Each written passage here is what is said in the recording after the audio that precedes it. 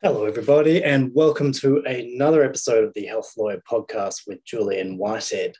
So, have you just purchased a practice? Well, this episode will briefly outline some items new practice owners should really consider. Hi, everybody. He's just a dentist. Yeah, and you're an anti-dentist. You're a veterinarian? That's right. I myself was a dentist. I was proud to be a dentist. I did not hide the fact that I was a dentist. If we give up our dental plans, I'll have to pay for Lisa's braces. I'll take a vet over an MD anything. I gotta be able to cure Elizabeth. She's a pig, a frog, all on the same. Welcome, everybody, again. So, just acquired a practice. Now what? Settlement of your practice acquisition. So it's just occurred, and you have commercial acquisitions fatigued and new practice owner anxiety. You now agree that it is not just like buying a house and you are standing in your new practice, keys in hand, ready for patients, but operationally, commercially, and legally, what's next? There are many immediate post-settlement requirements purchasers must action, and don't consider these tasks to be too arduous, but take them on systematically. With the autonomy of being an owner that you now have, good management of these tasks make it easier for you and your staff and your patients. Your practice purchase agreement, business sale agreement, contract of sale of business, whatever's been put in front of you, and you've signed off and you've settled, it'll outline post-settlement requirements. However, on an actual settlement date, some of these post-settlement requirements may have been put into the too hard basket and flagged for both vendor and the purchaser to action soon after settlement. Well, whilst working with an experienced team like our sponsor podcast, Whitehead Legal, they ensure that the immediate settlement date requirements are satisfied and key milestone dates are met. However, there are always a few steps that purchasers can jump into to jumpstart the process. It's Whitehead Legal, has a great general to-do list that purchasers can action once settlement has occurred. And so here's a glimpse, a couple of items that I do want to just briefly discuss. Update the ownership of your intellectual property. So business names, trademarks, websites, domains, Google accounts, practice emails, website hosting, and all social media must be transferred to you at settlement. There's large scale goodwill in your new practice IP, and your social media and online presence, including those Google reviews, they need your immediate control. You need to secure your practice goodwill attributable to the IP. This also applies to your practice managerial software details and passwords. Update these from the settlement date so that you have proper billing and patient tracking from settlement. Another important item is registrations. Your new practice radiation registrations need to align with your new practitioners and your premises. It's not as simple as transferring these from the vendor to you. And we hope your vendor actually had registrations, or they would be breaching your state's radiation legislation. It's remarkable how many practices we find when we're acting for purchasers who either don't have radiation licenses or the licenses are outdated or inadequate for the premises and the practice that clients of ours are purchasing.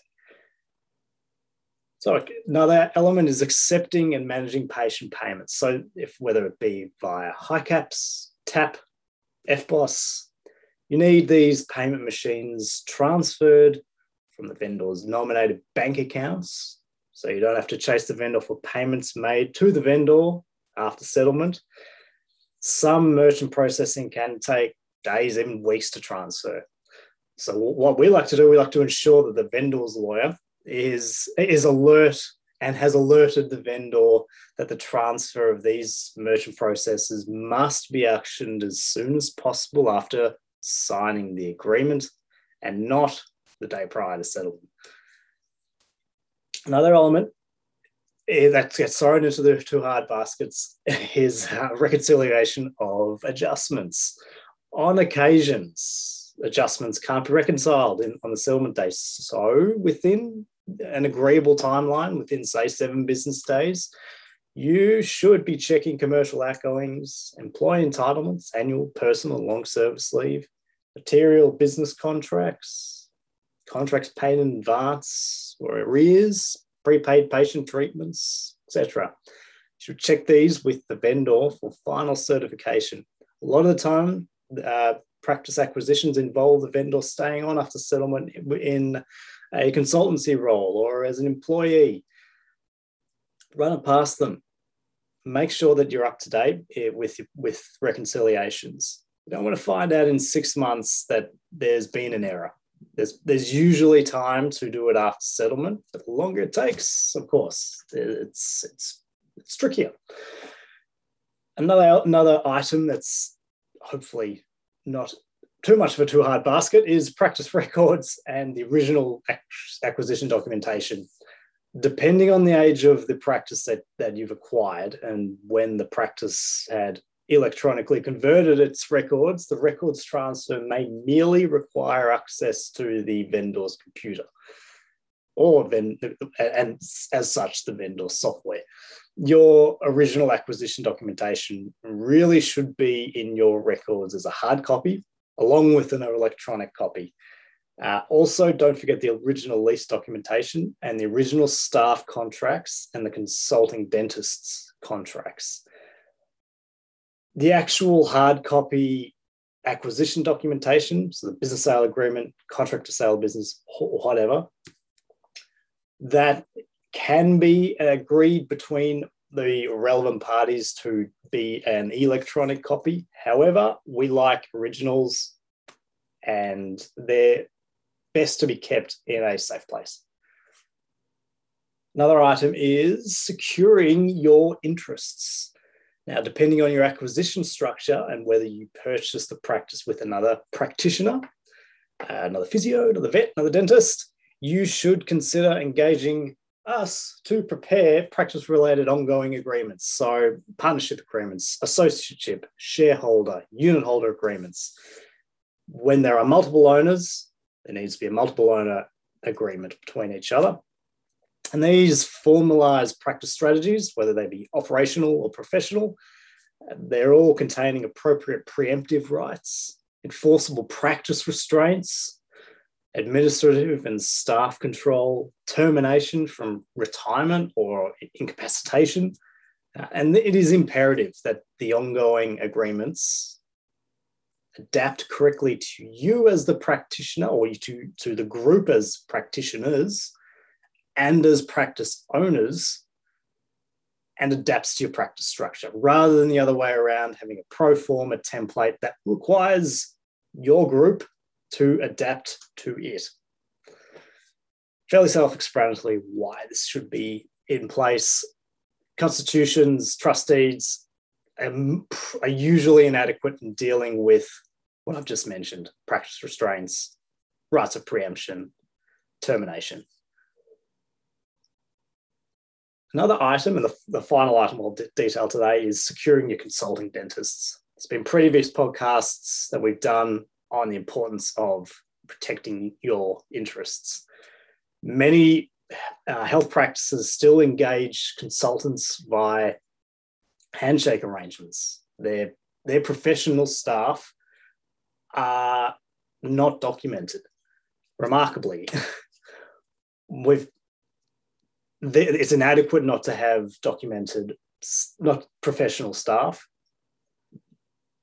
You may again need to engage us to prepare consulting agreements, employee contractor or service provider agreements for these lead practitioners to ensure that your practice has security against possible practice restraint breaches, to protect confidential information, practice confidential information, and your brand's intellectual property that you've acquired, and to ensure that the remuneration and the termination is all documented appropriately. You'll also, of course, need employment agreements for your non-professional staff. For the professional staff, and documenting proper remuneration. Just for pure example, remuneration can be tricky because if it's not documented properly, and in 4 or 5 years, I've alerted you this to before, but in 4 or 5 years, the practitioner puts their hand up and says, well, I thought I was entitled to long service leave. And then you have an argument as to whether or not they're an employee or a consultant. So best to do it now when you've acquired, but because this is your new setup, your new practice structure, and the consultants should form into your own practice structure and be able to comply with your profit agreements. That should be commercially reasonable to any of the consultants. You won't be able to change any terms to be less favourable, but it does formalise it to properly secure your practice. So, in our experience, having a settlement day one checklist is a starting point that will, of course, lessen your ownership anxiety. This should free up more time for you to get to know your new patientele and staff and your practice, and for you to assume a leadership role in this turbulent age of coronavirus. The sooner the discussed items are taken out of the proverbial too hard basket and are actioned and are completed, the better position you, your practice, and your future practice profitability will be. Thanks for listening to me today. Don't forget to like, share, and subscribe. Tell your friends. I'm contactable via the links in the podcast app and in any other manner, email, mobile.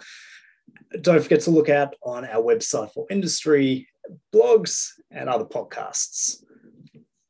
This is Julian Whitehead for the Health Lawyer Podcast.